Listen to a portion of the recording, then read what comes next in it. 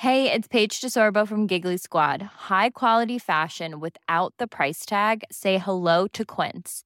I'm snagging high-end essentials like cozy cashmere sweaters, sleek leather jackets, fine jewelry, and so much more. With Quince being 50 to 80% less than similar brands. And they partner with factories that prioritize safe, ethical, and responsible manufacturing. I love that. Luxury quality within reach. Go to quince.com/style to get free shipping and 365-day returns on your next order. Quince.com/style.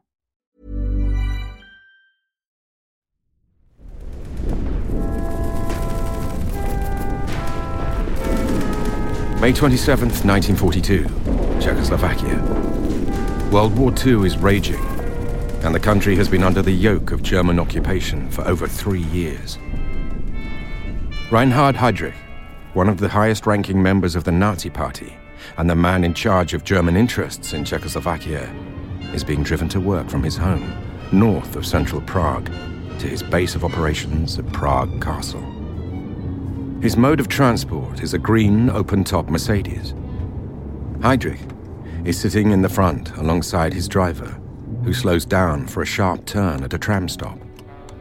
Suddenly, a man steps into the road, pulling out a submachine gun from under his raincoat and pointing it at Heydrich. He pulls the trigger, but nothing. The gun is jammed.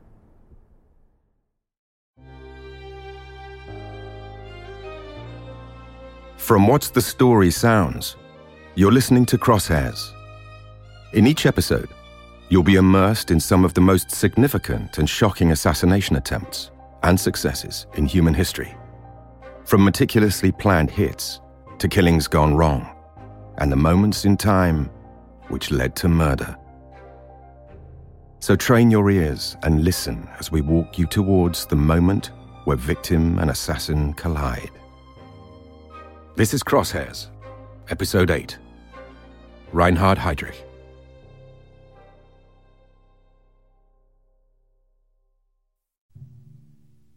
Reinhard Heydrich was born in the town of Halle an der Saale in central Germany in 1904. He was the second of 3 children and was raised by his father Bruno and mother Elizabeth. They were a musical family. Bruno was a singer and composer, whilst Elizabeth's father was the director of the Royal Conservatory of Music in Dresden. In 1899, the Heydrichs opened a conservatory of their own in Halle. Reinhard was a skilled violin player, and his parents hoped for him to pursue a career in music. The family lived a relatively comfortable middle-class existence, but Bruno was perpetually frustrated by his inability to join the ranks of polite society in Halle. This was partly due to his religion. They were a Catholic family in a society where Protestantism was the dominant religion of the day, as well as his working-class roots. But the main obstacle preventing Bruno from taking what he felt was his rightful spot amongst Halle's elite was the rumor that he was Jewish. This wasn't the case, but at a time when anti-Semitism was rife, even the mere suggestion of Jewish heritage was enough for the Heydrichs to remain perpetual outsiders. It was a bitter pill for Bruno to swallow, especially given his own personal distaste for the Jews. Reinhard was bullied at school as a result. Furious at being singled out in this way, he became something of a lone wolf, albeit one determined to outclass his fellow pupils both academically and physically at every opportunity.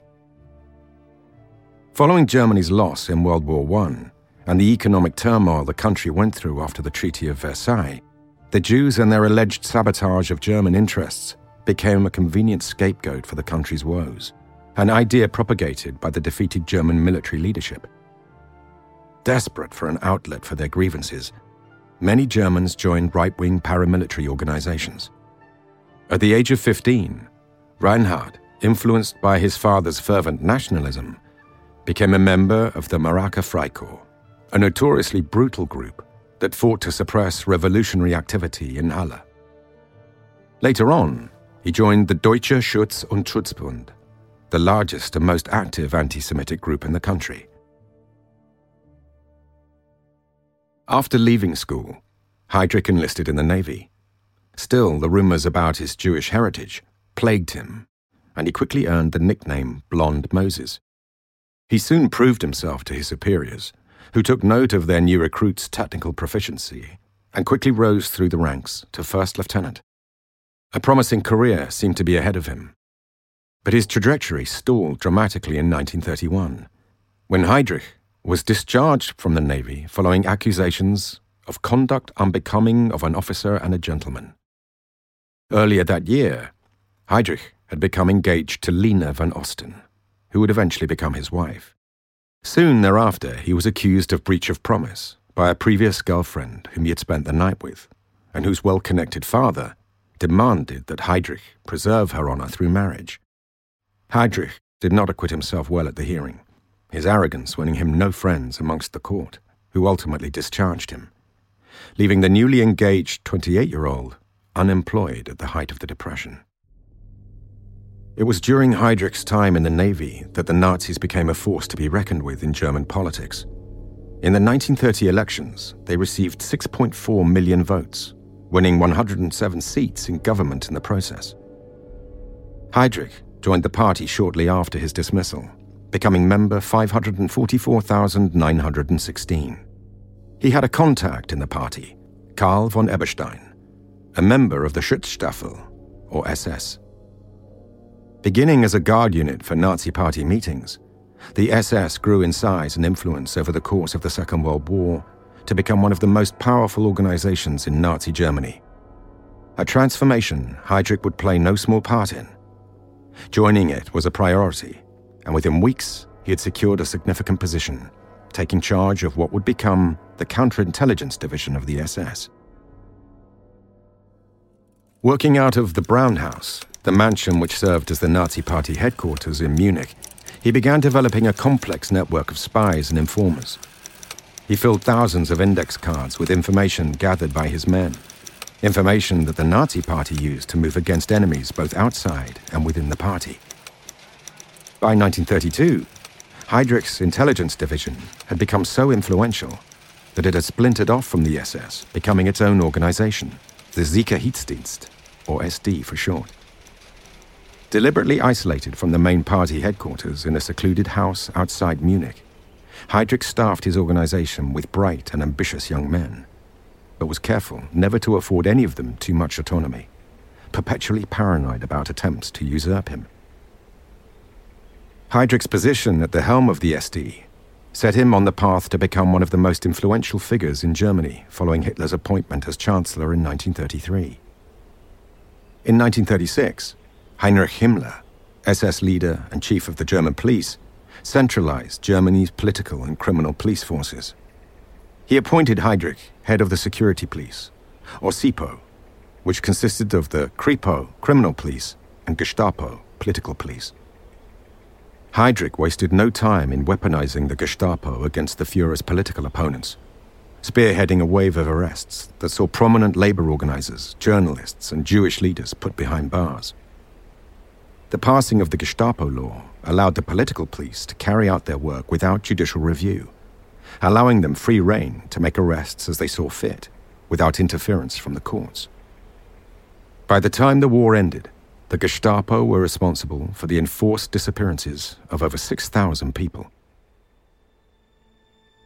Heydrich's most lasting contribution to the Nazi regime, however, was the part he played as one of the architects of the Holocaust. Heydrich shared the party's belief that in order for the new Germany to thrive, the Jews must be expelled. He was one of the organizers of Kristallnacht, a pogrom against Jews throughout Germany in 1938, in which over 7,000 Jewish-owned businesses and synagogues were destroyed by paramilitary forces. More than 20,000 Jews were deported to concentration camps in the days following the attacks. During the occupation of Poland in 1939, members of the Einsatzgruppen, paramilitary forces under Heydrich's control, cut a bloody path through the country. Following closely behind the army, Jews, priests, and members of the ruling class in Poland were executed en masse by these death squads. The Jews who were spared were forced into ghettos for future removal. Heydrich eventually became responsible for coordinating the transportation of European Jews to concentration camps in the East. The logistics of such an operation involved cooperation from a number of different bureaucracies, from the railways to the Foreign Office. Heydrich presented the plan during the Wannsee Conference, a meeting of 15 high-ranking Nazi Party and German government officials, where the main topic of discussion was the final solution to the Jewish question. The language during the presentation was carefully chosen, with phrases like kill or execute nowhere to be found, but those in attendance were under no illusions as to what was being proposed. Heydrich played an important role in Hitler's genocide, and shares a large portion of the responsibility for the fate of the 6 million Jews who perished. The sheer scale of the barbarity of his actions weighed little on his conscience, however, and he turned his focus to Prague, where Heydrich would take on his final project for the Nazi regime, and where he would ultimately meet his end. By the time of Heydrich's arrival in 1941, Czechoslovakia was now in its third year of Nazi occupation. With its strong army and substantial industrial infrastructure, control of the region was high on Hitler's list of priorities. Beginning with the annexation of the Sudetenland in 1938, a region primarily inhabited by German speakers, Hitler's forces extended their presence in the country with the creation of the Protectorate of Bohemia and Moravia the following year. The Czechs would be permitted to retain a government, but one with no say in issues of defense and foreign affairs, effectively leaving them under German control in the form of a Berlin-appointed Reichsproktor. Hitler had initially selected Konstantin von Neurath for the role, an experienced politician and former foreign minister, but replaced him with Heydrich after what he felt was an ineffective tenure, in which von Neurath exhibited a soft touch, failing to curb growing anti-German sentiment in the local Czech population. Heydrich stepped onto Prague's soil a happy man. The marginalization of von Neurath, his predecessor, had been his doing, having sent countless reports exaggerating the strength of the Czech resistance and von Neurath's inability to oppose it. Some later suspected that several of the more serious acts of sabotage in the lead-up to Heydrich's appointment, including the detonation of explosives outside of a German children's home, were carried out by the Gestapo and SD under Heydrich's orders. Heydrich knew he had a tough line to walk in his new home.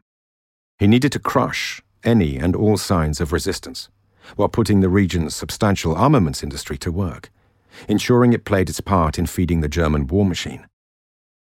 His first move was to increase industrial and farming wages, making them equivalent to those in Germany. This carrot was soon followed by a series of progressively larger sticks, however. He declared martial law and set up a number of specialized courts.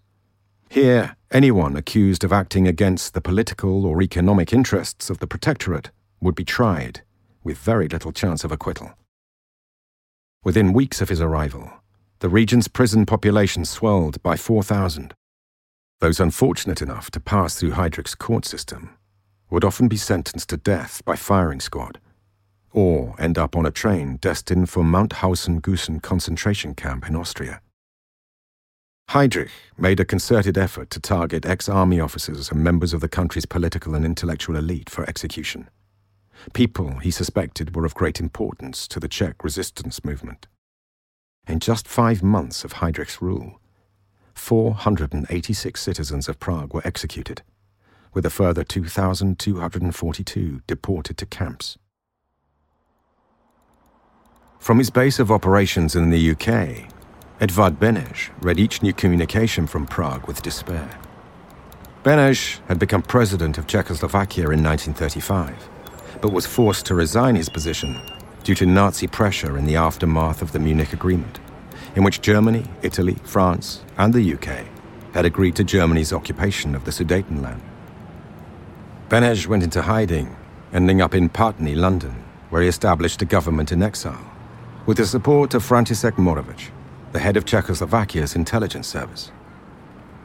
Moravec and 10 of his fellow intelligence officers had fled Prague in March 1939, taking with them files containing the most valuable intel they had to continue the fight against the Nazis. The fall of France in 1940 had left Britain standing alone against Hitler. It was believed that the mobilization of resistance forces in occupied European territories to conduct espionage, sabotage, and gather information on their enemies was the best path forward. And so, the Special Operations Executive, or SOE, was born. With the Czech resistance movement loyal to the government in exile, with whom they remained in constant radio contact, Beneš and Moravec suddenly found themselves in a strong position, and their government was formally recognized by Britain in July 1940. Their prized asset was Paul Tummel, codenamed A54, a German double agent who was a high-ranking member of the Abwehr, Germany's military intelligence organization, who provided them with intel throughout the war. The strategy of the Czech resistance to this point had been deliberately low-key, favoring persistent but low-stake acts of sabotage and passive resistance. It was felt that larger-scale attacks would result in a swift and brutal response from the occupying Germans, resulting in the loss of key figures and preventing the resistance forces from offering vital support at a time when their allies could properly assist them. However, Czechoslovakia's allies were growing impatient and wanted action. The German invasion of the Soviet Union, Operation Barbarossa, had left the Russians in a vulnerable position, and they were hoping disruptions in occupied Europe would relieve some of the pressure on the Russian front. On top of this, communications with the Czech resistance, as well as Tummel, had been disrupted and needed to be re-established. Beneš was concerned about reprisals against the Czech people, but felt he had to act nonetheless, and committed to flying in teams of agents to gather intelligence, make contact with local resistance groups, and engage in acts of sabotage. 3,000 soldiers of the Czech Brigade were currently located in Leamington Spa, having travelled to Britain following the fall of France. The most skilled and courageous of these men were selected for 3 teams, each with different missions, that would be parachuted into Czechoslovakia together. Their preparation started with a stint in a paramilitary school in the Scottish Highlands for commando training, and was followed by a 5-day parachute course. Whilst preparing for their missions, Beneš and the rest of his government in exile had to contend with a steady stream of info detailing Heydrich's misdeeds against their people in Prague. His cruelty couldn't go unanswered, and Beneš began discussing the possibility of assassination. A plan was put together, the details of which were known only to a select few.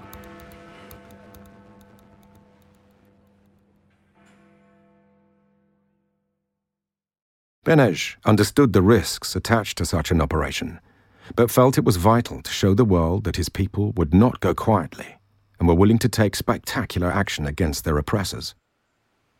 The mission had a name, Operation Anthropoid. Now Beneš just needed to find the right men for the job.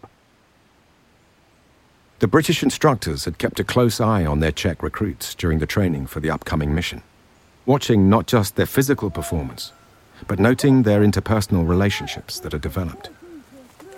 2 that stuck out were Josef Gabčík and Jan Kubiš. Gabčík was 29 years old and hailed from Slovakia, where he had worked as a locksmith. He had served in the Czech army for over 6 years, but was demobilized after the Munich crisis.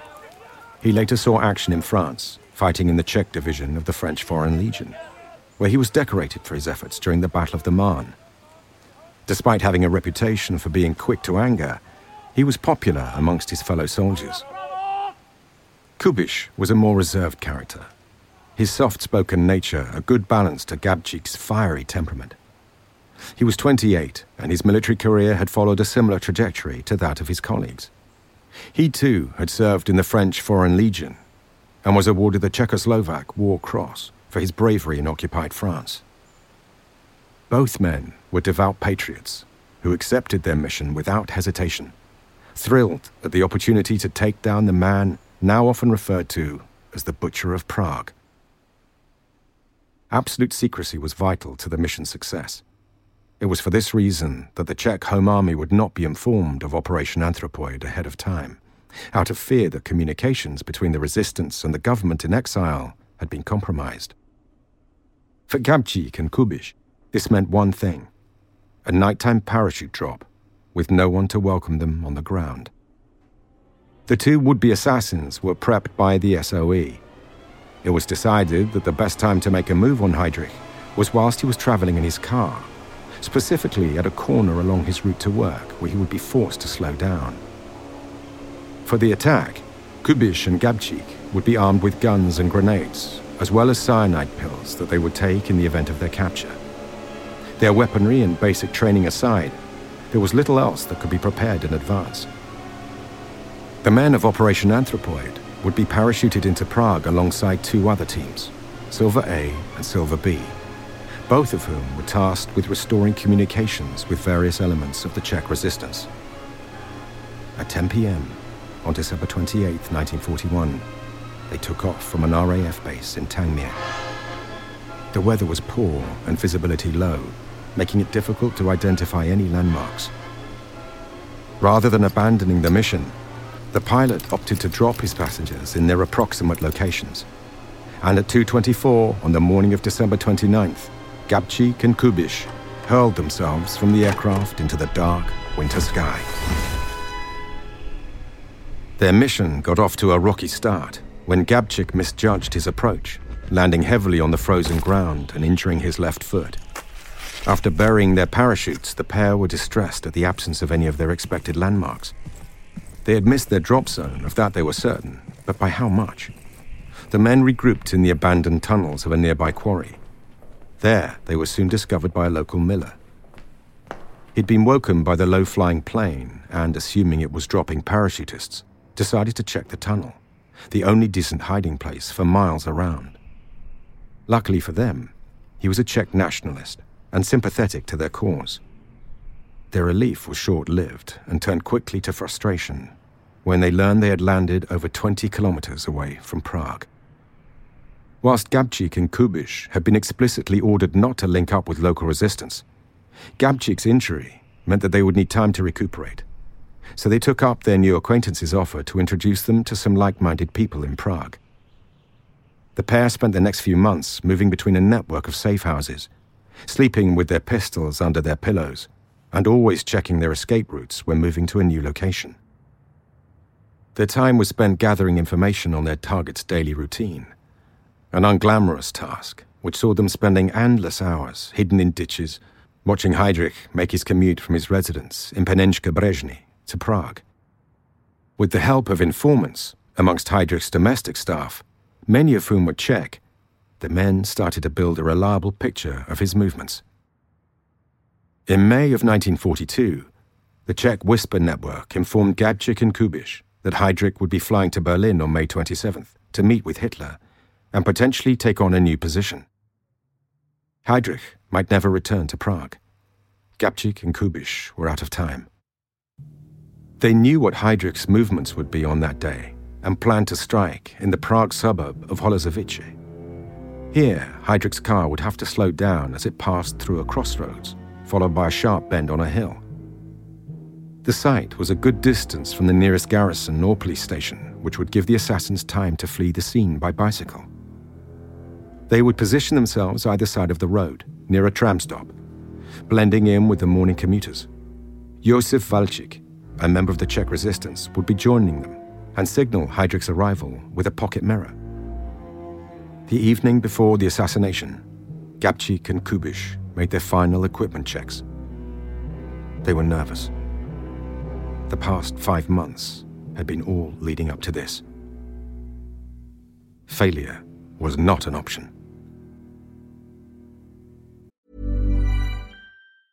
Hey, it's Paige DeSorbo from Giggly Squad. High quality fashion without the price tag. Say hello to Quince.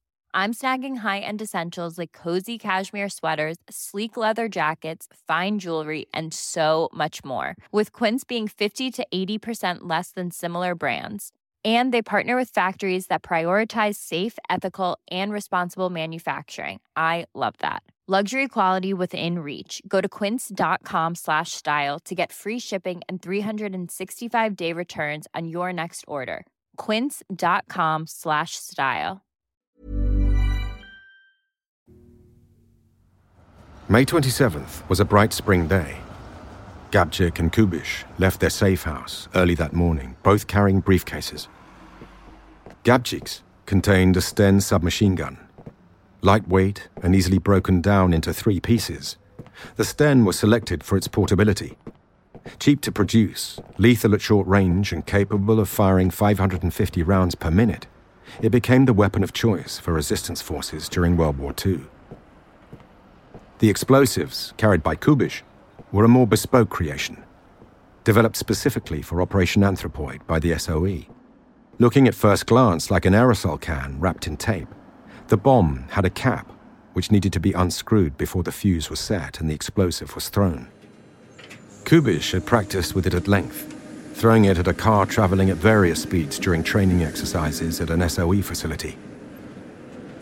The men took a tram to the suburb of Žižkov, where they'd left their bicycles. After strapping the cases to the handlebars, they rode to Holozovice. There they met Valčík, who got into position on the side of the road at the top of the hill, ready to signal to his co-conspirators with his mirror. Under the cover of a raincoat, Gabčík knelt down and assembled the Sten before crossing the street to a small mound near the tram stop. On the opposite side of the road, Kubiš lay in wait, hiding behind a lamppost in the shade of several large trees. Heydrich, normally a creature of habit, was uncharacteristically behind schedule. He had taken an impromptu walk with his family in the castle gardens, and by the time he left that morning, it was almost 10 o'clock. His preferred mode of transport was a green, open-top Mercedes 320 Cabriolet B. Heydrich sat in the front next to his driver and bodyguard, Johann Klein. Back at the corner in Holozovice, Gabčík and Kubiš were becoming increasingly concerned.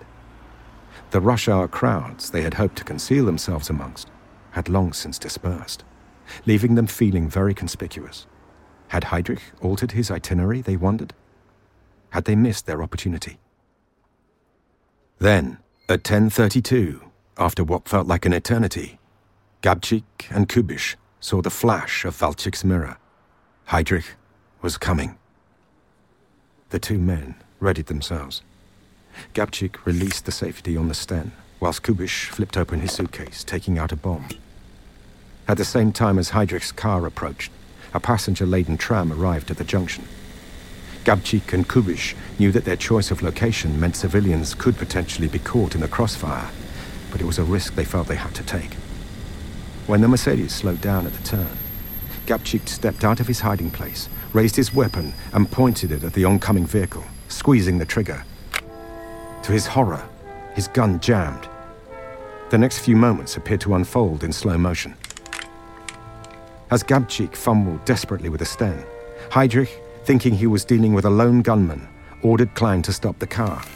He stood up and drew his pistol, pointing it at his assailant. At the same time, a bomb thrown by Kubiš landed at the rear wheel rather than its intended target inside the car. The resulting explosion sent shrapnel into Kubiš's face and tore through the windows of the passing tram. Smoke from the damaged Mercedes and screams from the passengers filled the air.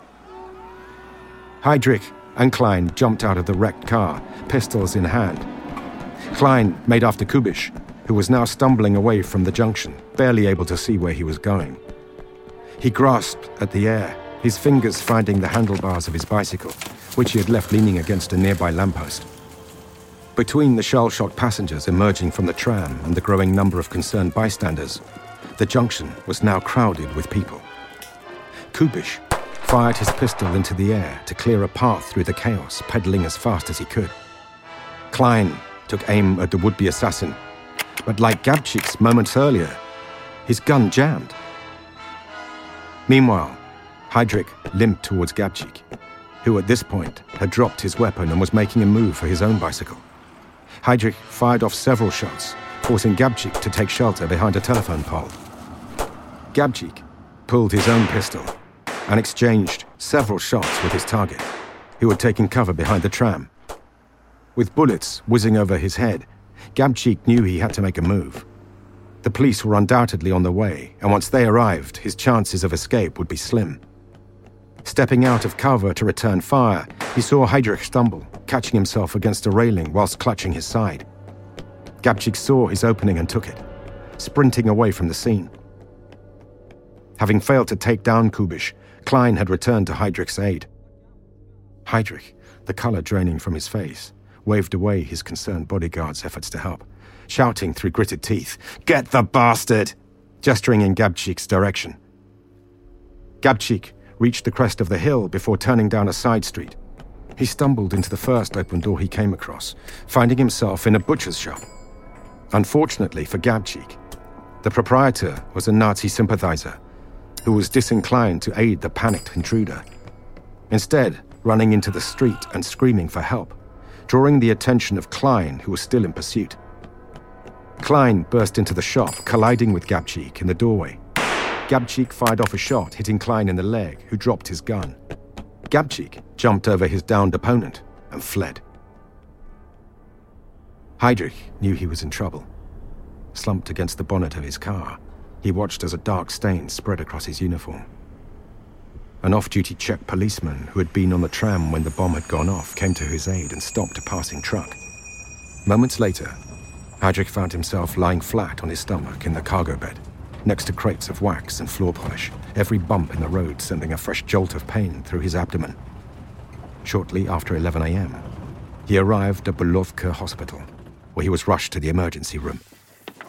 An X-ray revealed that as well as cracking one of his ribs and rupturing his diaphragm, the explosion had driven horsehair fibers and pieces of wire from the car's upholstery into his spleen. Immediate surgery was recommended. Heydrich agreed, but demanded that the operation be performed by a Nazi doctor. Professor Joseph A. Holbaum from the German Surgical Clinic of Prague was sent for. Shortly after midday, Heydrich was wheeled into the operating theatre.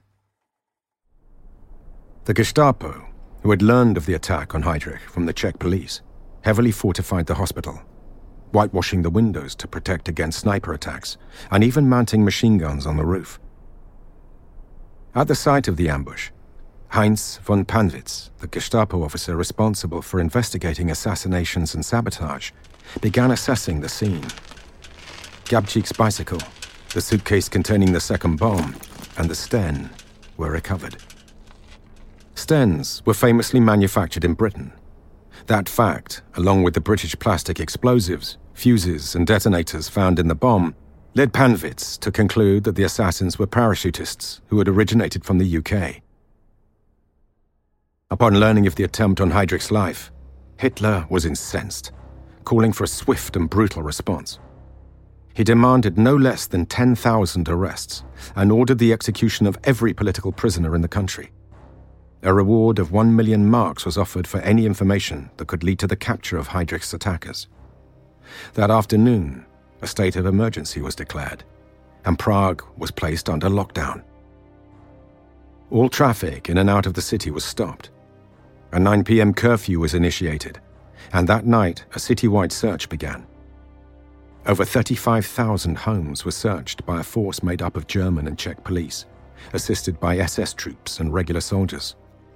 541 arrests were made, largely of people who lacked adequate papers.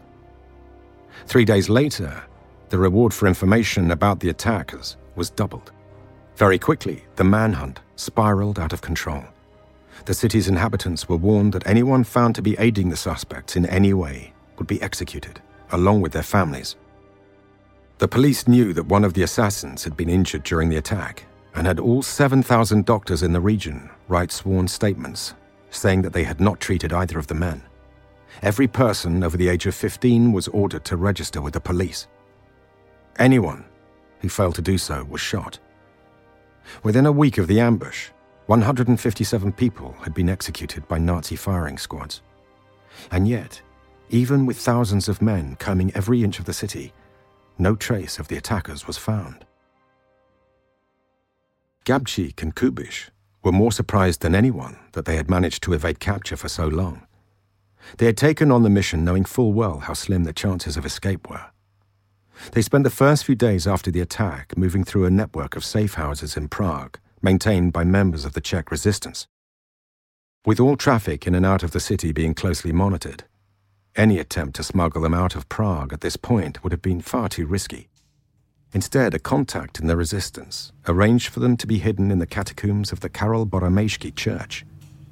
Located a short walk from the city's largest square, the place of worship became known as the Parachutists' Church, due to its willingness to shelter soldiers who touched down in the region for various missions. A preacher, Vladimir Pitiek, agreed to shelter Gabčík and Kubiš, who found themselves joined in the catacombs by 5 other parachutists, all members of Silver A and B. For Gabčík and Kubiš, the dark, damp surroundings of the catacombs did little to lift their spirits. They had failed in their mission to kill Heydrich, and the reprisals being inflicted on the people of Prague weighed heavily on their consciences. Gabčík in particular was racked with guilt, placing the blame on himself for the jammed Sten. They didn't know it yet, but less than 10 kilometers away in his hospital bed in Belovka, Reinhard Heydrich was fighting for his life. Their mission wasn't a failure, at least not yet. Initially, Heydrich's doctors had been optimistic about his prognosis. The surgery had gone well, and his condition appeared to be improving. However, mere days after the procedure, he collapsed whilst eating lunch and slipped into a coma. He passed away at 4:30 a.m. on June 4th. His cause of death listed as wound infection.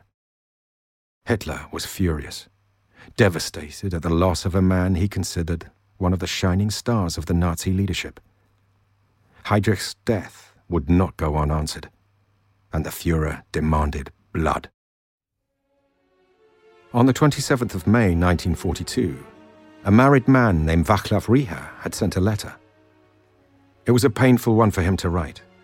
It was addressed to a woman, Anna Marushkakova, arriving at her place of work in the town of Shlani. Václav and Anna had been having an affair, and the letter was his way of calling it off, using deliberately ambiguous language to conceal the true nature of their relationship. Anna's employer, a Nazi sympathizer, intercepted the letter, and, believing it to be a coded message relating to the attempt on Heydrich's life, sent it on to the police. Under immense pressure to produce a lead on Heydrich's killers, the Gestapo latched onto one detail in particular. Václav had sent regards on Anna's behalf to the family of Josef Horak from Lidice. Lidice is a small mining village about 20 kilometers west of Prague with 503 inhabitants. Whilst there was nothing to directly connect it with Gabčík and Kubiš, through a series of unfortunate events, its community bore the brunt of the brutal Nazi response to Operation Anthropoid and the death of Reinhard Heydrich. Lidice had first come to the attention of the Gestapo following the capture of a Czech agent, Corporal František Pavelka. Pavelka had been arrested several weeks after parachuting into Czechoslovakia, whilst on a mission to re-establish communications with members of the local Czech resistance in October 1941. He carried with him the addresses of 2 safe houses, both located in Lidice. The families who lived there, the Horaks and the Strabianis, both had sons serving with the Czech forces in Britain. This information, along with the fact that Lidice was located in a region known to be favored by parachutists, led to the village being surrounded and searched by the Gestapo the day after the attack on Heydrich. No sign of Gabčík and Kubiš was found. But after the discovery of the letter, the Gestapo decided that the parachutists had been aided and abetted by the inhabitants of the village. On the 9th of June, shortly after 9:30 p.m., every male inhabitant of Lidice over the age of 15 was herded together in front of the Horaks farmhouse, 173 of them in total. In groups of 10, they were made to stand in front of a barn lined with mattresses to prevent ricochets, and shot, before being buried in a mass grave by Czech Jews from the concentration camp at Terezin. The parish priest, Josef Stembaka, was offered mercy if he could keep his congregation calm and orderly. He declined, stating, "I have lived with my flock, and now I will die with it." A number of women who refused to leave their husbands' sides, as well as several men who happened to be away from the village that night but were found later, were also executed. 203 women and 105 children were detained in a school in a nearby town of Kladno. Mothers and children were separated. The women sent to Ravensbrück, a women-only concentration camp, whilst the children were deported to the Jewish ghetto in Łódź, Poland.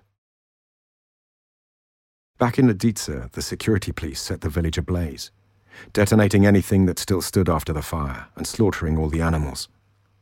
The bodies of those who had been buried in the mass graves were looted for gold fillings and jewelry before having their remains burned. In a final effort to erase any traces of the village from existence, all roads in and out of the town were rerouted. The complete and utter destruction of Lidice was a clear statement by the Nazi leadership that any links to resistance activity, however tenuous, would be met with the harshest punishment imaginable. In the catacombs of the Karol Boromejski church, Gabčík and Kubiš rejoiced at the news that their target had succumbed to his wounds. Their relief was short-lived, however, and was soon overtaken by their horror at the Nazis' brutal response to Heydrich's death. News of the massacre at Lidice tipped them over the edge. They could no longer remain hidden, whilst their fellow Czechs were forced to pay the price for their actions. They discussed their options and at one point considered hanging signs around their necks, indicating their responsibility for the killings, and then committing suicide in a public park. They were ultimately dissuaded by Petiek and their fellow parachutists, who convinced them that their deaths were unlikely to prevent further Nazi reprisals, and that they had a duty to continue to fight for as long as they were still alive. With that said, they couldn't stay in the catacombs indefinitely. The church's bishop, concerned at the increasing intensity of the Nazis' reprisals, ordered the parachutists to move on, fearful of the consequences for his congregation should they be discovered. The resistance began to make plans to smuggle the men out of Prague. Panvitz, now 2 weeks into his search for Heydrich's killers, was under intense pressure to deliver scalps to the Nazi leadership. The campaign of terror on the people of Prague had failed to bring him any closer to the men responsible, and he now believed it was creating an atmosphere where citizens would be too afraid to come forward with leads that could help direct his search. On June 13th, a proclamation was issued, stating that anyone who could provide information that led to their arrests would be offered amnesty. The new approach worked. Over 2,000 statements were collected in 3 days. On June 16th, a man walked into the Gestapo headquarters at the Pečtek Palace, claiming he had information about one of the attackers' briefcases. He was immediately brought before Panvitz. His name was Karol Kierda. Kierda was himself a Czech parachutist who had been dropped into the country for a sabotage mission on the Skoda armaments factory. Disillusioned with the Czech government in exile, and unable to allow the people of Prague to suffer any more on behalf of Heydrich's assassins, Kierda provided Panvitz with information that exposed the resistance safe-house network, which in turn led the Nazis to the Karol Boromejski church. A potential location for the assassins finally in his grasp, Panvitz immediately began a plan of attack. He surrounded the church with 700 troops, stressing the need to take the men alive. At 4 a.m. on the 18th of June, a Gestapo detail rang the doorbell where they were let in by a confused janitor. They fanned out and searched the nave before coming across the locked metal grille, which led to the choir loft. They forced it open and were greeted with a grenade, which bounced down the stairs before exploding, injuring several men and shattering most of the lights. SS men stationed on the roofs of the surrounding buildings began firing wildly into the church. Panvitz ordered his men to cease fire, fearful they would shoot one another in the dark, cramped church, and withdrew. By now, several of the altar hangings had caught fire, and the nave began to fill with dust and smoke. Attacking their targets would not be easy. The parachutists' base in the choir loft could only be accessed by a narrow, winding staircase. Eventually, after relentlessly grenading their position, the SS troops managed to make their way up to the roof, where the firefight carried on for a further 2 hours. When the dust cleared, 3 slumped figures were discovered. 2 of them were dead, having taken their poison capsules to avoid capture. The third was unconscious and badly wounded. It was Kubiš. He had fought until the bitter end, and feeling himself growing woozy from blood loss, he attempted to commit suicide, but passed out before he could ingest his cyanide capsule. Kubiš was transferred to a nearby hospital, but died shortly after being admitted. He and his companions had been sleeping in the loft when the Germans had arrived, fed up with the oppressive darkness of the catacombs. Panvitz suspected there were more parachutists still hiding in the church. The preacher, Vladimir Petiek, admitted as much under interrogation, pointing Panvitz and his men towards the concealed entrance to the catacombs, where 4 more parachutists were hiding. Wanting to avoid a repeat of the skirmish in the church roof and determined to take the men alive, Panvitz had his men make announcements over loudspeaker, telling the resistance fighters that they would be treated as prisoners of war if they gave themselves up. Gabčík and his colleagues didn't take them up on their offer, sending a barrage of shots in the Germans' direction instead. Panvitz's next move was to flood them out. He called in the Czech fire brigade, who used their hoses to pump water into the catacombs at a rate of 660 gallons per minute. The parachutists cut the hoses and pushed them out of the opening, responding with a volley of gunfire and Molotov cocktails. As the hours went by, Panvitz and his forces grew increasingly frustrated. What was supposed to be a quick and brutal demonstration of German force had turned into a lengthy siege. Finally, it was decided that they would attack the church on 2 fronts to overwhelm the parachutists, entering the catacombs through the entrance by the west door, whilst simultaneously blowing open the main entrance with explosives. Before they could carry out their final assault, however, 4 shots rang out. A soldier sent in to investigate reported back that the remaining parachutists, Gabčík amongst them, had shot themselves. After holding off the Germans for over 6 hours, they had chosen to take their own lives rather than surrender. Operation Anthropoid was the only successful assassination of a top-ranking Nazi official carried out by a government for the duration of the war. However, the merits of the operation have long been debated.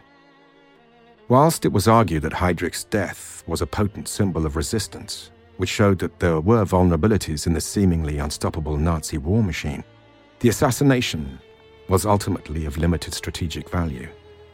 Disruptions to military operations and the ongoing transportation of Jews to Eastern Europe were minimal. A successor to Heydrich in Prague was quickly appointed, and the Czech arms industry continued to be a vital part of the German war effort for the remainder of the conflict. The Czech people paid a heavy price for the death of the Butcher of Prague. Reprisals continued throughout the summer, with the leadership of the Karol Boromejski Church amongst the victims. All told, over 5,000 Czech people lost their lives in the violent wave of German retribution, the majority of them innocent civilians. For Beneš and his government in exile, whilst they publicly touted the positive outcomes, such as the immediate dissolution of the Munich Agreement, privately they felt they had underestimated the scale of the German reprisals, and for the remainder of the war were more considered in their demands of the Czech resistance. Gabčík and Kubiš were buried in a mass grave in Teplice, alongside thousands of fellow Czechs. Today, the building where they made their last stand is now commonly known as the Parachutists' Church.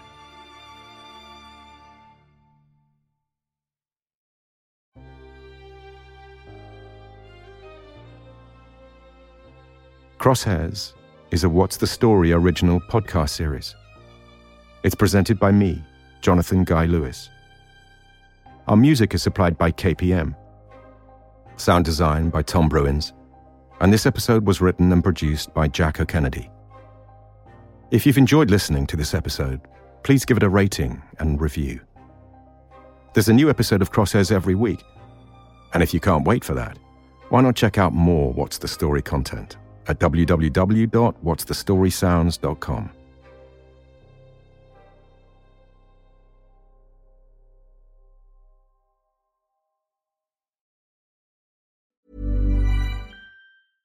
Hey, it's Paige DeSorbo from Giggly Squad. High quality fashion without the price tag. Say hello to Quince.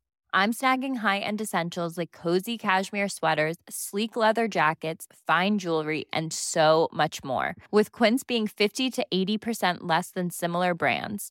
And they partner with factories that prioritize safe, ethical, and responsible manufacturing. I love that. Luxury quality within reach. Go to quince.com/style to get free shipping and 365-day returns on your next order. Quince.com/style.